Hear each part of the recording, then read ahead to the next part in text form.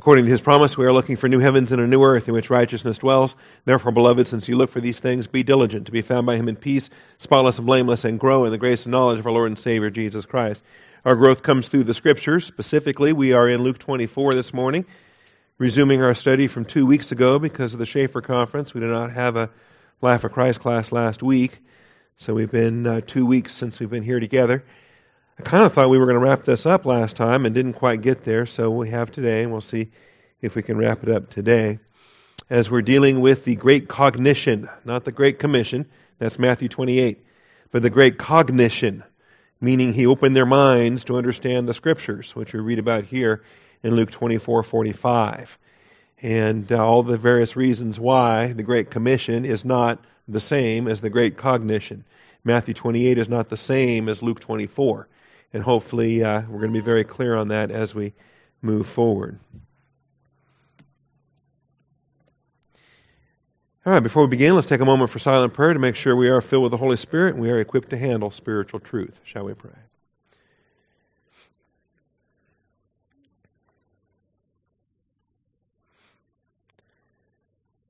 Heavenly Father, we thank you for the truth of your word, for your faithfulness in our lives. We thank you for this time together this morning and the opportunity we have to study, to show ourselves approved. We thank you, Father, for this Life of Christ series that has blessed us for all these years, continues to bless us as we examine our Savior, as we imitate Him, Father.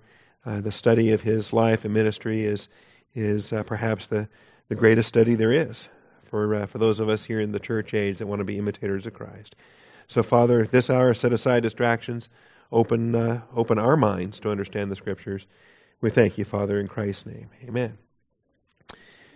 All right.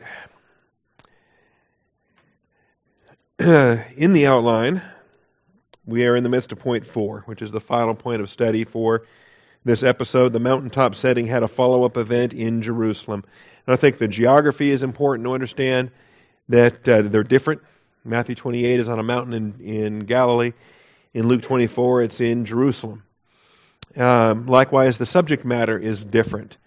The Matthew 28 event describes making disciples. And the disciple maker imperative, that's the feature of Matthew 28, what we call the Great Commission. In Luke 24, we have no disciple maker imperative. In Matthew 24, we have a promise that the resurrection would be testified to. Hey, laptop's reloading. I think we may have a slideshow this morning. All right. As soon as I get the slideshow up and running, then we'll have the opportunity to review the outline and see where we are. Let that finish loading. All right. Basically, we're starting in verse 44 with now. He said to them, "These are my words which I spoke to you while I was still with you." And we understand there's a break between verse 43 and verse 44. It's represented by the word now. And the term now gives us a context whereby some time has gone by. It's not the same event as verses 36 through 43. The word now tells us that some time has gone by, but also gives us no indication of a change of setting. And so the setting is still understood to be Jerusalem. Might even be the same room, for that matter, same house, same building, don't know that. But it is the same setting. We would take it as a Jerusalem context. I think that's very clear also when you notice after verse 49, in verse 50, he led them out as far as Bethany. So we have a Jerusalem setting for this. We have a context that tells us this. I think likewise where he says, "You are to stay in the city," verse 49, "until you are clothed with power from on high." So if I tell you to stay, well, stay is determined by where you are. You know, if you're here in the church building and I say stay here, then the context is right there where you are. Again, I think the imperative to stay in verse 49, the immediate context after this when he leads them out as far as Bethany, it's not a contradiction. If he says stay in the city and he leads them out as far as Bethany, that's not a contradiction because it's the greater territory of Jerusalem, considered a Sabbath day's journey, considered still within the the Jerusalem precincts if you're going to be cleansed, if you're going to be prepared for Passover observance or Pentecost observance, and so forth. All right. The mountaintop setting had a follow-up event in Jerusalem, and I call this the Great Cognition. And that separates it from the Great Commission that we have in Matthew 28, keying in on the event here where he opens their minds to understand the Scriptures. He provides a summary review of his entire ministry. He says, "These are my words which I spoke to you." He provides a summary review. I taught you the Sermon on the Mount. I taught you the Upper Room Discourse. I taught you the Olivet Discourse. I taught you the Matthew 13 Kingdom of Heaven parables. I taught you the 7 I am messages. I am the bread of heaven. I am the good shepherd. I am the door. All right? He provides a review. He says, "These are my words, which I spoke to you while I was still with you." And then he says, "That all things which are written about me in the law of Moses and the prophets and the Psalms must be fulfilled." He then takes everything he taught them and he puts it into a prophetic context. He places each message in its specific Old Testament prophetic context. Must be fulfilled. All right? And so what was fulfilled? Well, humble and riding on a donkey, that was fulfilled. Betrayed by his disciples, that was fulfilled. Dying on the cross, that was fulfilled. Rising again on the third day, that was fulfilled. Okay? What is not fulfilled? Throwing off the Gentile dominion, conquering the world, that's not fulfilled. Not yet. Okay? But it must be fulfilled. And so you take the whole Old Testament prophetic message, from the law to the Psalms to the prophets, what we call the Old Testament, what he called the Bible. Okay? Because there was no New Testament when Jesus is talking to these guys. All there is a Hebrew canon from Genesis to Malachi. Okay? Are we clear on that? All right. So when he says, the things that are written about me in the law of Moses and the prophets and the Psalms, that's a technical term. That's definitive. That defines the totality of Hebrew revelation, the Hebrew canon of Scripture. So we would say Genesis to Malachi must be fulfilled. And then he opened their minds to understand the Scripture. So this is what he provides for them even before he departs, even before he ascends. And they've got 10 days then, after the ascension, before Pentecost, they've got 10 days to cycle all of that doctrine. They've got 10 days to start to anticipate the realities of what it is they have been taught. Fulfilled, unfulfilled. But even the things unfulfilled must be fulfilled. All right? And that's huge. That keeps us from being replacement theologians and keeps us from all the bad approaches to the Old Testament. He said it, he's going to do it. That's critical. He made promises to David, he's going to fulfill those promises to David. They must be fulfilled. So, we looked at this. Jesus provided a summary review of his entire ministry, placing each message in a specific Old Testament prophetic context. This event likely required several teaching sessions over several days to accomplish. I can't imagine trying to review 3.5 years worth of ministry in a single session. He opened their minds. And we can appreciate that. I think we can make our own application, as I prayed in our opening prayer, asking Father today, open my mind to the Scripture, open my eyes to see the truth, open my ears to hear, prepare my heart to receive the Word implanted. This is all what we, of course, understand in the church age should be normal. As spiritual beings in Christ, we have the indwelling of the Holy Spirit. When the Word of God comes, we should receive it on a spiritual basis. A couple of subpoints under this. Understanding the Scriptures must be comprehensive. Understanding the Scriptures must rightly divide. Rightly divide. And the best way we can rightly divide, there's a couple of things you can do. I think an Israel church distinction is important. I think law versus grace is important. I think positional versus experiential is important. Do you remember that? Pastor Mike Smith spoke about that at the conference. Positional sanctification, experiential sanctification. Positional justification, experiential justification.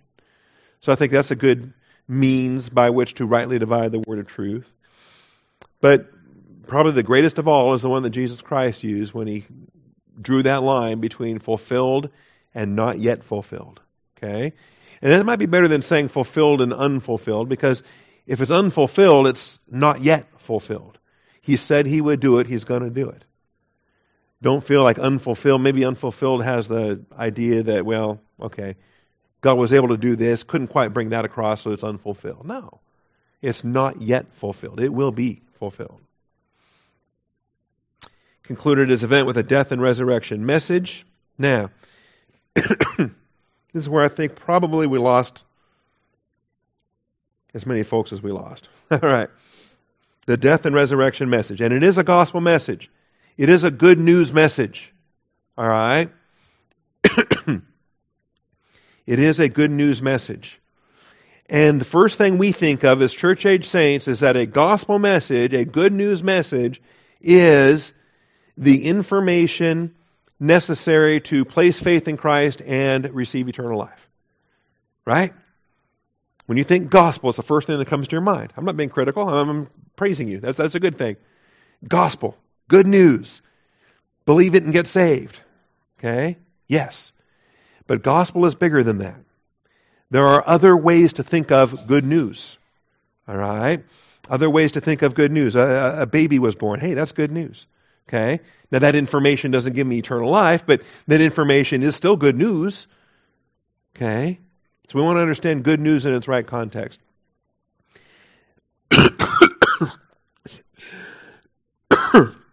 Excuse me. All right. There's other good news. And there's good news that is tied to repentance. Okay? And this is where, if we rightly divide the word of truth correctly, we're going to understand that this is good news of the kingdom. This is good news of the kingdom and repentance associated with the kingdom. Now we're departing from evangelism.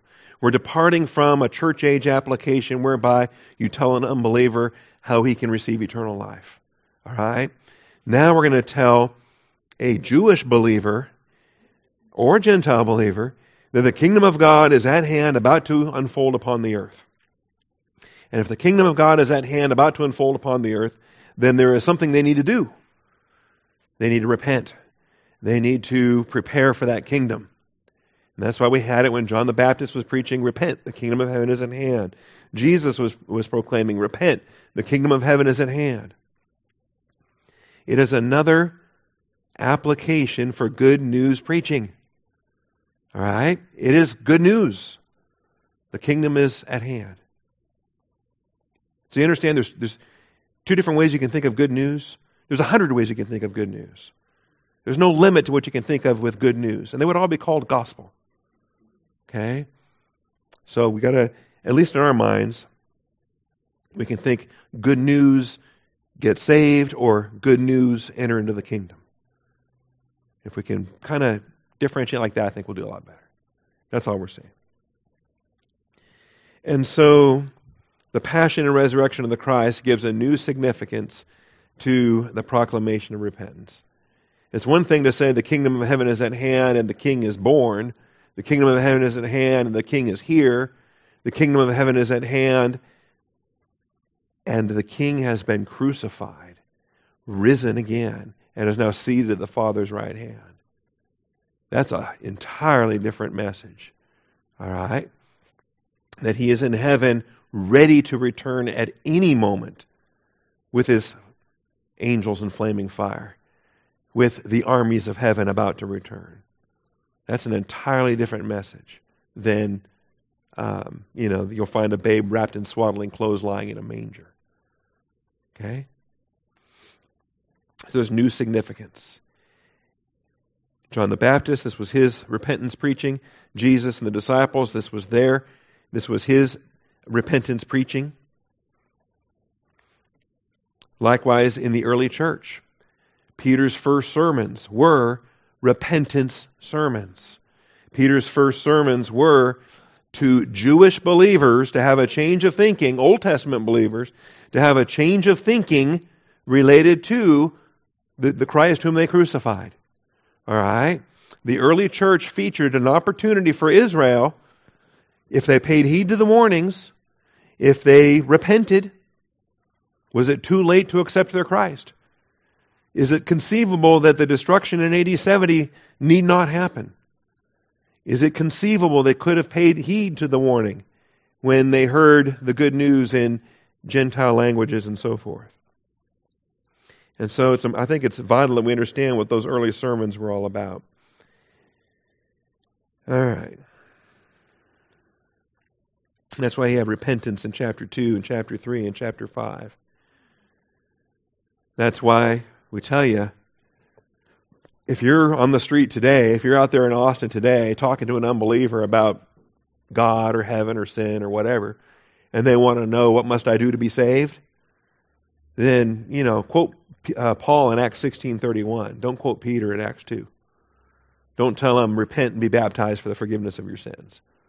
That's a pathetic gospel message. It's actually it's not a gospel message as we would think today for eternal life.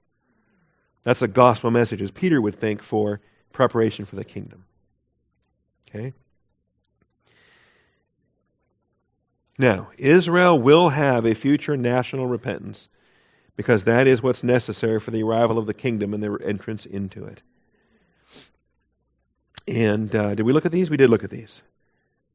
Zechariah 12, Matthew 23, Psalm 118, that great psalm, blessed is he who comes in the name of the Lord, do save, Hosanna, Lord. All the hymn that the children were singing on Palm Monday is the hymn that all Israel must sing before Christ can come back at Second Advent. On Palm Monday, only the children had the humility to sing that song. The religious leaders, the priests, the Pharisees, the tribal leaders, the elders, they all rejected the Christ. They demanded Barabbas' release and the crucifixion of Jesus Christ. And so as it says in Matthew 23, you will not see me again until you say, blessed are they who come in the name of the Lord. This is Matthew 23, 37 through 39. Jerusalem, Jerusalem, who kills the prophets and stones those who are sent to her. How often I wanted to gather your children together the way a hen gathers her chicks under her wings, and you were unwilling. Behold, your house is being left to you desolate. All right. Now, some people look at that verse and say, well, see, there was no way that they could have avoided 70 AD. No way they could have avoided their national destruction. All right. Well, any declaration of judgment is always repentance pending. All right. God may relent of a declared judgment should the nation repent. For I say to you, from now on you will not see me until you say, blessed is he who comes in the name of the Lord. That's Matthew 23:39. If the nation repents, if the nation accepts the Christ whom they crucified, then Christ can return. Likewise, Zechariah chapter 12. They have to look upon him whom they pierced. They have to have that national repentance. Israel today does not have that national repentance. Israel today is in the land in unbelief. All right, from the prime minister to the Knesset to the political leadership to the religious leadership, they do not accept that Jesus of Nazareth from the first century was the Christ. They continue to reject that reality. They don't accept that they crucified their Christ.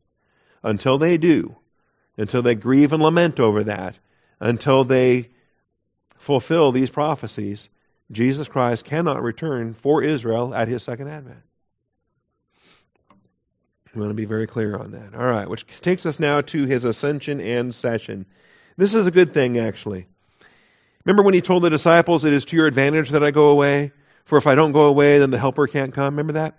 He said, it's to your advantage that I go away. There's actually a benefit to Jesus not being on earth anymore. There's a benefit to him being seated at the Father's right hand in victory, seated in session as head of the church.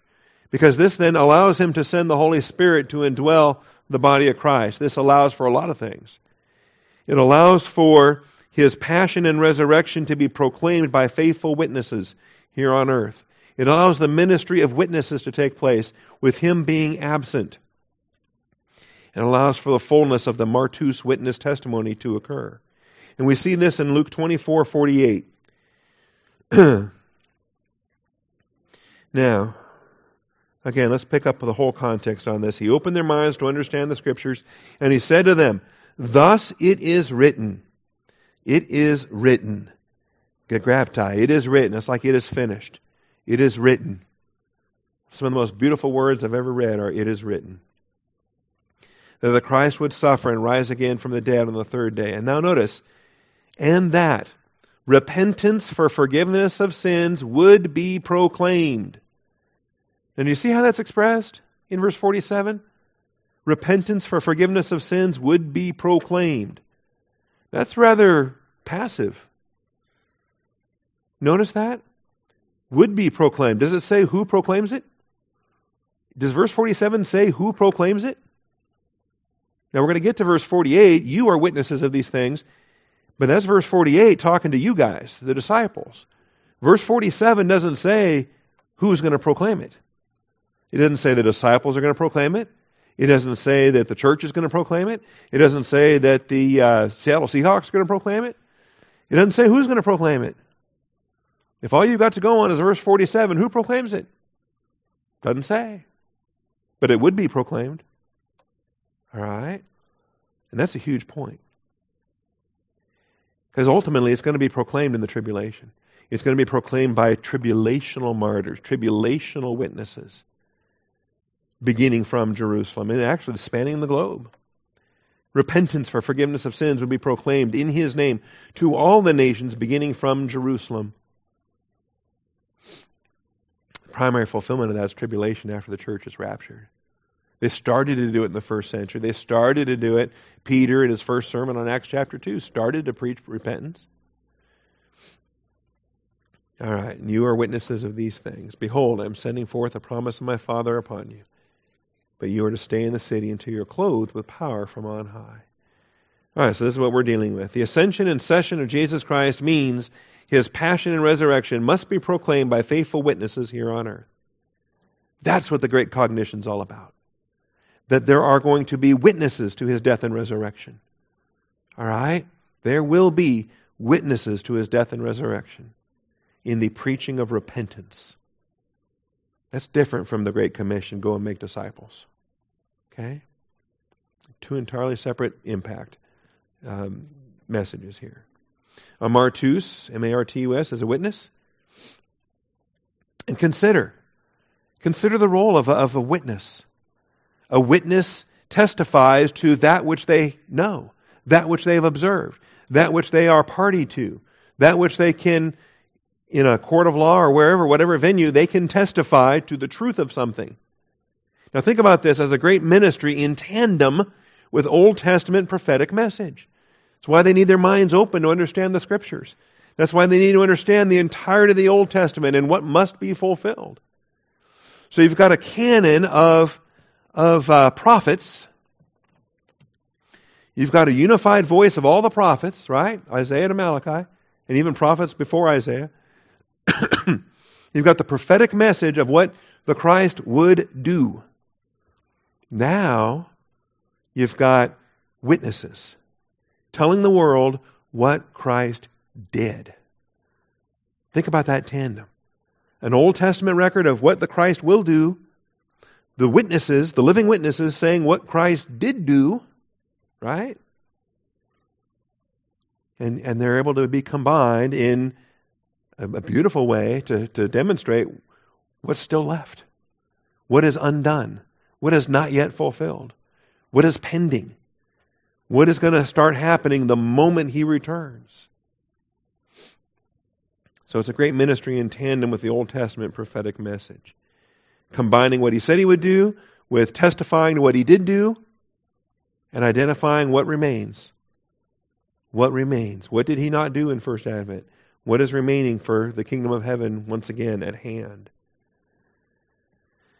So the apostles were witnesses to Jesus' passion and resurrection. He says, you are witnesses of these things. And starting with the apostles in the early church, they were faithful witnesses to what Christ did. And best of all, they were faithful witnesses preaching to an audience that were also witnesses. Just an audience of hostile witnesses, an audience of perpetrators, the very people that crucified him.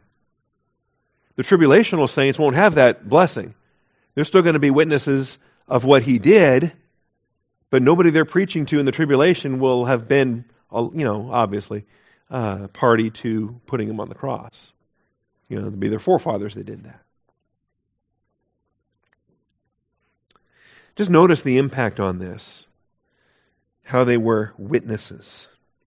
And that term witness comes up again and again and again. And I think, sadly, this is why it gets blended with the Great Commission, because of a faulty view on the Great Commission. People think Great Commission, they think witnesses. Right? Sad. Because the word witness doesn't show up in the Great Commission. The word witness isn't even in Matthew 28. Matthew 28 says make disciples, baptizing them and teaching them. It says nothing about being witnesses of the resurrection or the ascension. Entirely different. But see, if we can get witness out of the Great Commission, then we can make disciples out of the Great Cognition or the witness imperative, then I think we'll do much better with it. So, notice with me now the witnessing activity here. Acts 1:8. They say in Acts 1:6. Join me there if you would in the book of Acts. I'll give you time to flip. You give me time to swallow phlegm.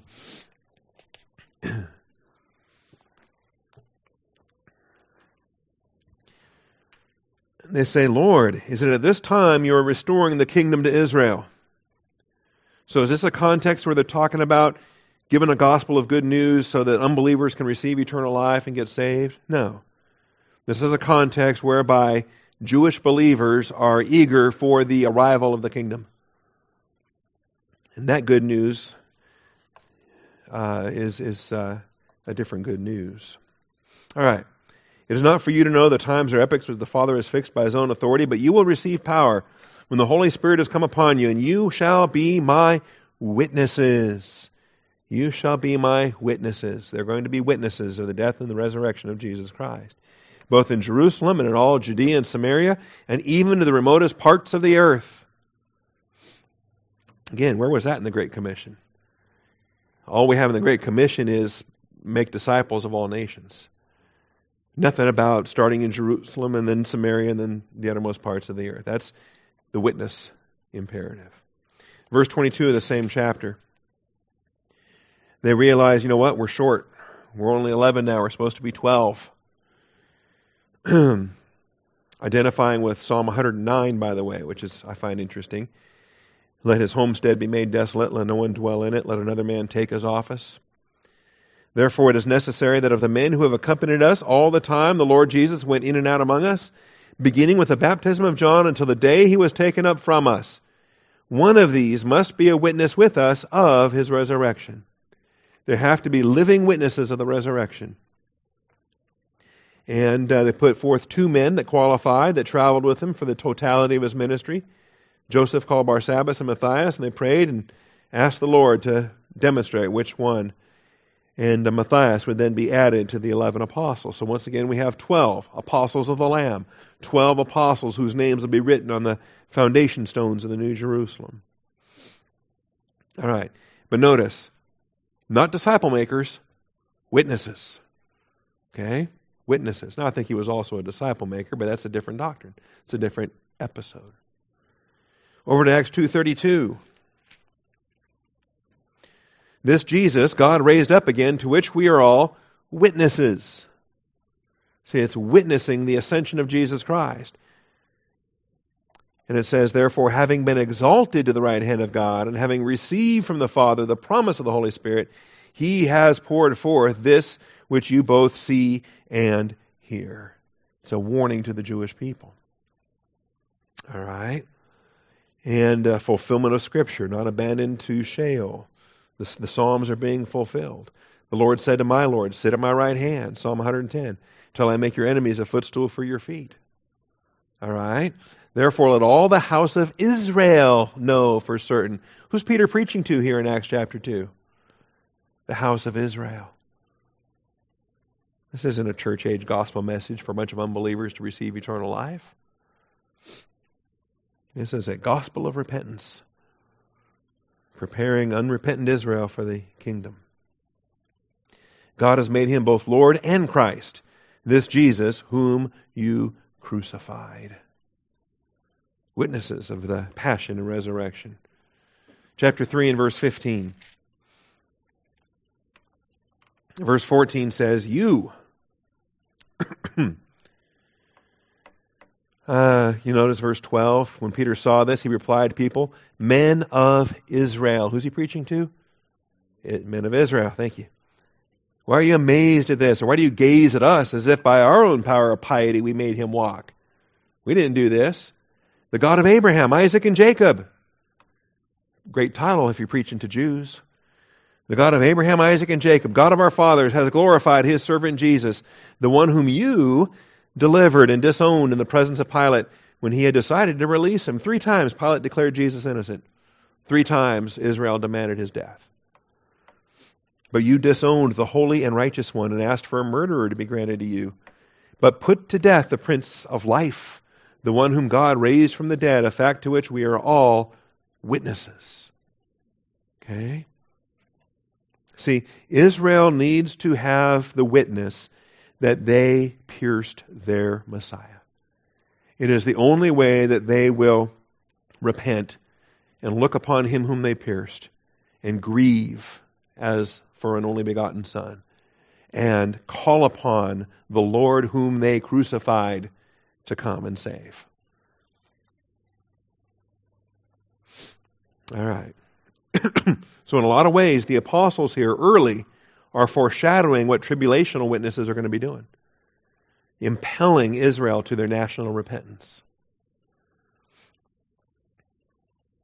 And on the basis of faith in his name, it is the name of Jesus which has strengthened this man whom you see and know, and the faith which comes through him has given him this perfect health in the presence of you all.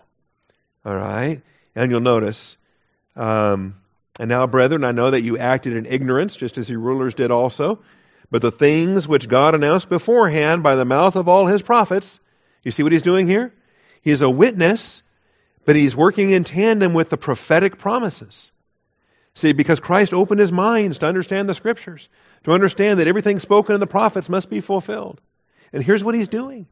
He's preaching a message here in this chapter that shows that what Jesus did in the Great Cognition episode actually worked. The things which God announced beforehand by the mouth of all his prophets, that as Christ would suffer, he has thus fulfilled. Therefore, repent. Isn't that great? It doesn't say believe on the Lord Jesus Christ and thou shalt be saved. It says repent.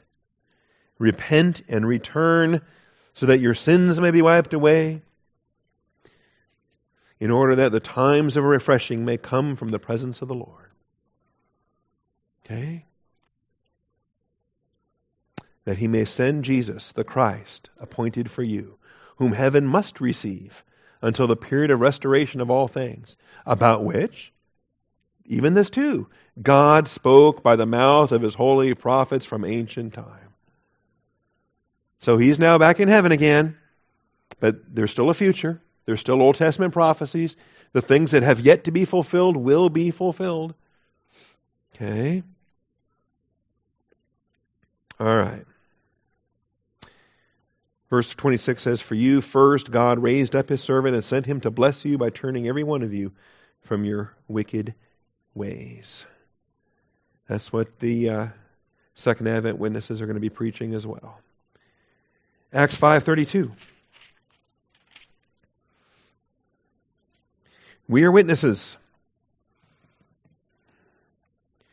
You'll note they're dragged back before the Sanhedrin again. This is their retrial. In verse 28, we gave you strict orders not to continue teaching in this name. All right? And yet you have filled Jerusalem with your teaching and intend to bring this man's blood upon us. Well, isn't that what you said when you crucified him? His blood be upon us and our children? You said that, didn't you? You said we have no king but Caesar, didn't you? You demanded Barabbas and said his blood be on our heads. Now you're mad that his blood is on your heads. Peter and the apostles answered, we must obey God rather than men. The God of our fathers raised up Jesus, whom you put to death by hanging him on the cross. He is the one whom God exalted to his right hand. Notice, as a prince and a savior. Okay, because you got the good news gospel that's a savior that leads to eternal life, but you also have the good news gospel whereby you repent to receive your kingdom. Okay, prince and a savior. To grant, notice now, repentance to Israel and forgiveness of sins. There is a brand new significance to the kingdom of heaven proclamation with a crucified and risen Savior seated at the right hand of God the Father. We are witnesses of these things, and so is the Holy Spirit, whom God has given to those who obey him. And when they heard this, they were cut to the quick and intended to kill him. Faithful witnesses. Chapter 10. Now we get to some Gentiles.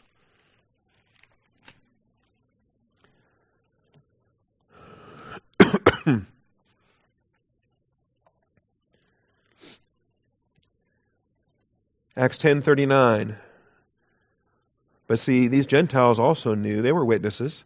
They saw it happening. They were God-fearing Gentiles. We have a good testimony of Cornelius and how he blessed the Jewish people.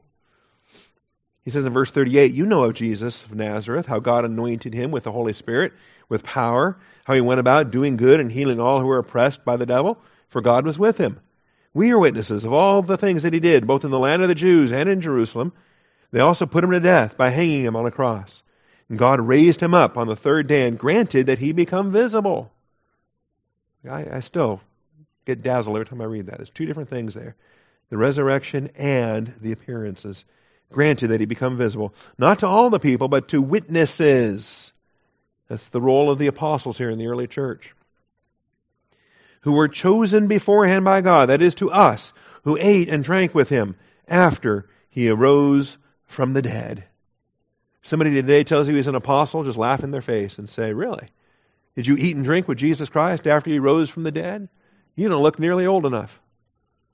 All right. It was only 40 days in 33 AD between April 5th and May 14th. May 14th.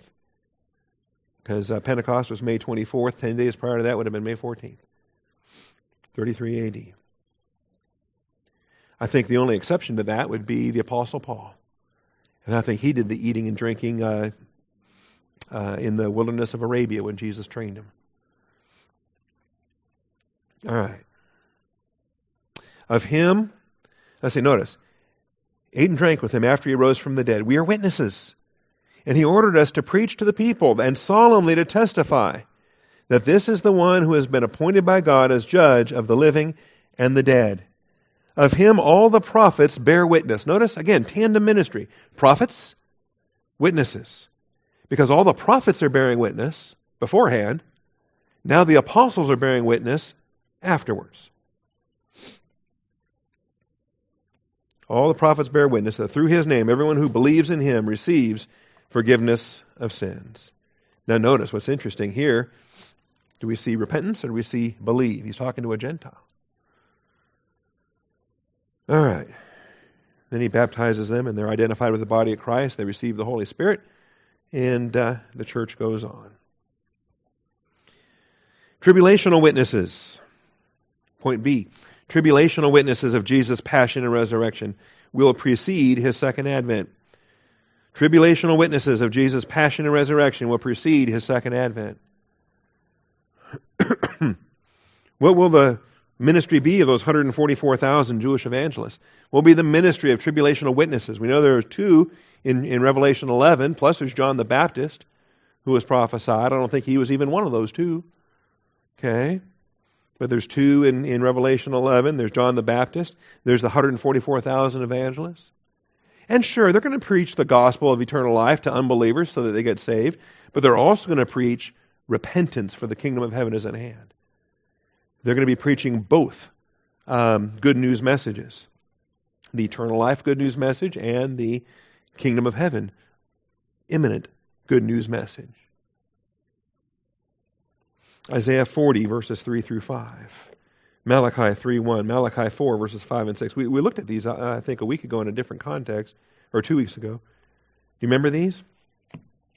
Because this is what John the Baptist was preaching when he arose, but it's going to get preached again. A voice is calling, clear the way for the Lord in the wilderness. Make smooth in the desert a highway for our God. Now, John the Baptist fulfilled that, but the kingdom did not arrive. The kingdom was delayed. The kingdom was rejected. Well, guess what? This is going to get fulfilled again. Let every valley be lifted up, and every mountain and hill be made low.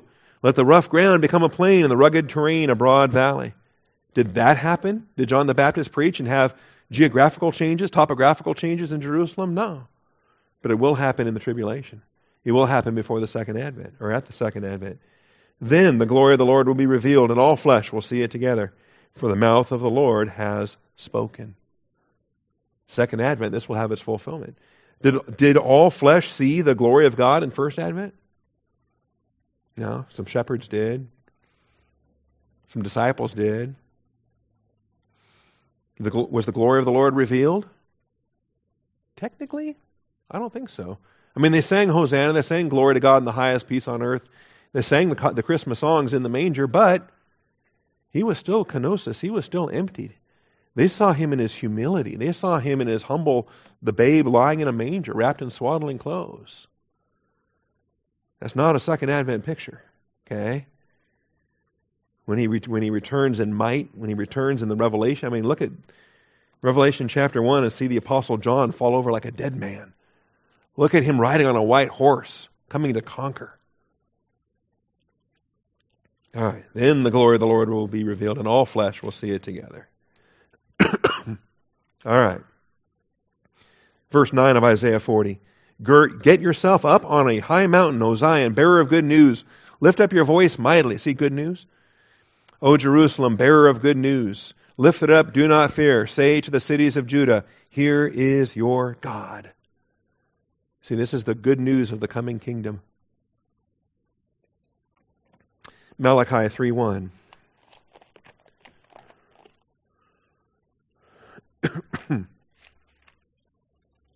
Behold, I'm going to send my messenger, Malachi in the Hebrew. Not the literal Malachi, but it's interesting that the prophet Malachi is the one selected to write this. I'm going to send my messenger, and he will clear the way before me. And the Lord whom you seek will suddenly come to his temple. And the messenger of the covenant in whom you delight, behold, he is coming, says the Lord of hosts. All right, but who can endure the day of his coming? Who can stand when he appears? He is like a refiner's fire, like fuller's soap. That's second advent. He didn't do that in first advent. So, there will be witnesses.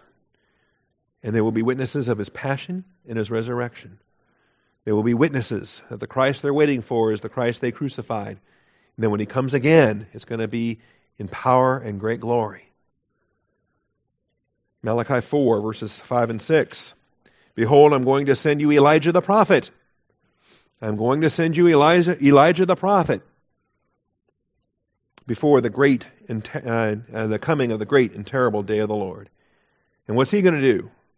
He will restore the hearts of the fathers to their children and the hearts of the children to their fathers. He's going to be preaching repentance.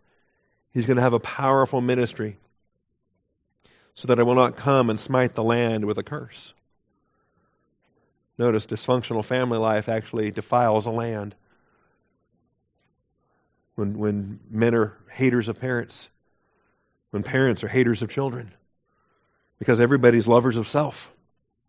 Okay, the end time apostasy we read about in the church age. Imagine that on a global basis. Matthew 17 is where Jesus describes to his disciples that John the Baptist was a partial fulfillment of this, but wasn't the total answer. He said, Elijah is coming. But I say to you, Elijah already came, and they rejected him. Matthew 17, 9 through 13. Disciples ask him, why do the scribes say that Elijah must come first? He said, Elijah is coming. And he will restore all things. That's true. Scripture must be fulfilled. But I say to you, if you think about it this way, Elijah already came. And they did not recognize him, but they did to him whatever they wished. So also the Son of Man is going to suffer at their hands. And the disciples understood that he had spoken to them about John the Baptist. Because John the Baptist came in the spirit and power of Elijah. Okay? So, in a way, Elijah already came. And they rejected him like they're rejecting the kingdom. So I say to you, Elijah is coming. That's still future. It must be fulfilled. God's promise isn't broken because Israel was faithless. Right? When is any promise of God broken because man is faithless? Never. He said Elijah's coming. Elijah's coming. Of course, Revelation 11:3, you've got two witnesses. Revelation 17:6, you got witnesses. We're familiar with this. I will grant authority to my two witnesses, and they will prophesy for 1,260 days, clothed in sackcloth. These are tribulational witnesses. Witnesses of what? The death, burial, resurrection, and ascension of Jesus Christ. That the Messiah they're waiting for is the Messiah that came 2,000 years ago, the Messiah they crucified. And they have to now repent. They have to look upon him whom they pierced and grieve over him as one grieves over an only begotten Son. And they have to call upon the Lord whom they crucified. They have to call Hosanna, Lord save, we beseech thee. Praying, Lord save, to the Lord they crucified. Until that happens, he's not returning. So they are two witnesses. Two olive trees, two lampstands that stand before the Lord of the earth. All the miracles and things that they're doing there. Revelation 17:6. I saw the woman drunk with the blood of the saints and with the blood of the witnesses of Jesus. Why is that stated two different ways? It's the same people, but why is it stated two different ways? Well, I believe there's two different realities. They're born again by faith in Jesus Christ. They're saints. They're set apart ones. They're holy ones. But they're also witnesses. They're witnesses of Jesus. They're proclaiming both good news of eternal life and good news of the kingdom. And when I saw her, I wondered greatly. Well, there's Babylon the Great, the mother of harlots and the abominations of the earth. So, the apostles were witnesses. There are going to be in the future tribulation witnesses. You and I are witnesses. But our witnessing is done by heavenly citizens in heavenly dress. Our witnessing is done by heavenly citizens in heavenly dress. We've already seen the two promises. You will be clothed with power. Wait here in the city until you receive power from on high. The disciples waited 10 days to receive God the Holy Spirit on the day of Pentecost. And then they went forth and spoke in tongues and preached repentance to the nation of Israel. Our citizenship is in heaven, we're told. Philippians 3:20. We are heavenly citizens in a heavenly dress.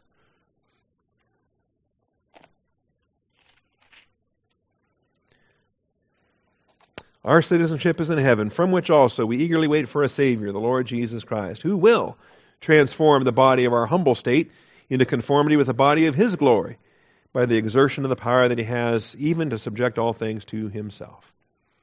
So our witnessing is done by heavenly citizens in heavenly dress. And finally, this witnessing, the witnessing of the church is a marvelous provision for fellowship. 1 John 1, verses 1 through 3. Our witnessing, what we have seen with our eyes, we have looked at and touched with our hands concerning the word of life. And the life was manifested, and we have seen and testify. Now notice, this is the basis for fellowship. The witnessing of the church is a marvelous provision for fellowship. Not, the massacre in New York, that the glorious victory of Seattle over Denver in Super Bowl 48. Is that fellowship? No, because it's earthly. All right? but witnessing to the work of God in your life, witnessing to what God has done, witnessing to the risen Savior. There's fellowship. So what was from the beginning, don't think that because you're not an apostle, you don't have an application here. And you didn't travel with him for 3.5 years. You have an application here. Just put it in your application. What have you heard? What have you seen? When you heard the gospel, what did you respond to? And what was the result?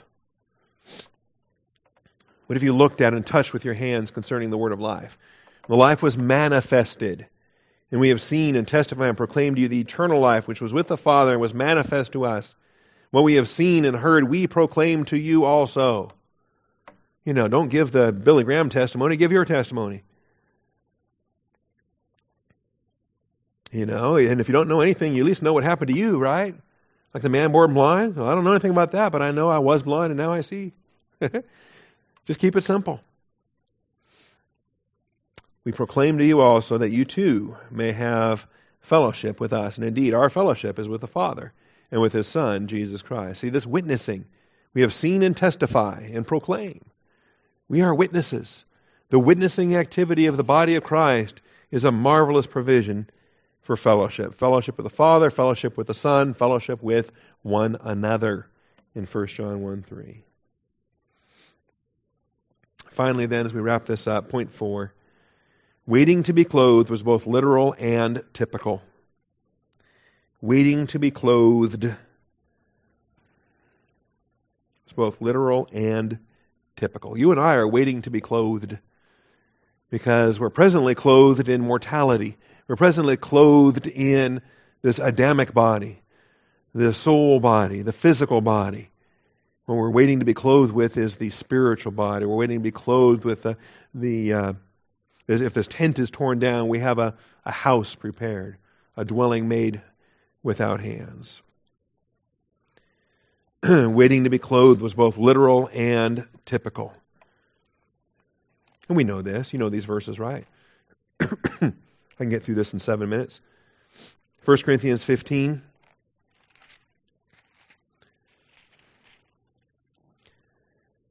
This perishable must put on the imperishable. Immortal must put on immortality. We've got to change our clothes. The body we're wearing now is mortal. You wouldn't survive heaven. But when this perishable will have put on the imperishable, and this mortal will have put on immortality, then will come about the saying that is written, death is swallowed up in victory. Death is swallowed up in victory. It's a beautiful transformation. It's a metamorphosis. It's like, the caterpillar that becomes the butterfly, right? Let's cast off the ugly and put on the... I find that hilarious. Butterflies are insects, right? But they're pretty insects. And we don't stomp on them. And we don't exterminate them. And we don't spray our house. And we don't, we look at butterflies and we think, oh, aren't they pretty? All right. See, cockroaches just need a little bit better coloration and, PR maybe. 2 Corinthians 5:3. Discrimination in the insect world.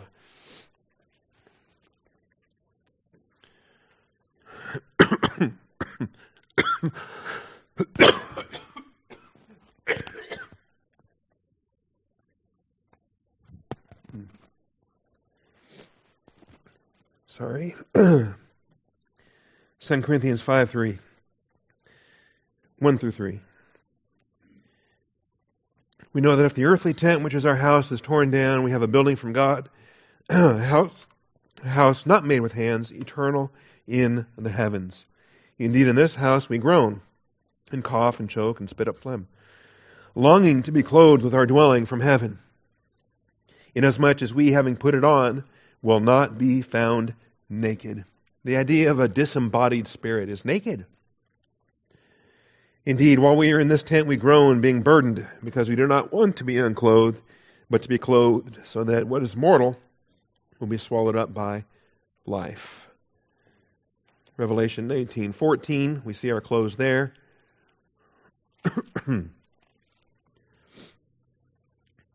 The armies which are in heaven, clothed in fine linen, white and clean, were following him on white horses. Verse 8 of the same chapter. It was given to her to clothe herself in fine linen, bright and clean, for the fine linen is the righteous acts of the saints. Your clothing is determined by your fruit bearing here on this earth. And whether it's rather plain or whether it's ornate or how glorious it is, conditional. There's no equality in heaven. Let's understand that. All right. Literal, of course, was the day of Pentecost when the Holy Spirit descended and they received power. Happened 10 days after he ascended. But the typical fulfillment, of course, is the believer's earthly sojourn, where we are waiting to be clothed with power from on high. In fact, today would be a good day for that. Because the new body doesn't have allergies.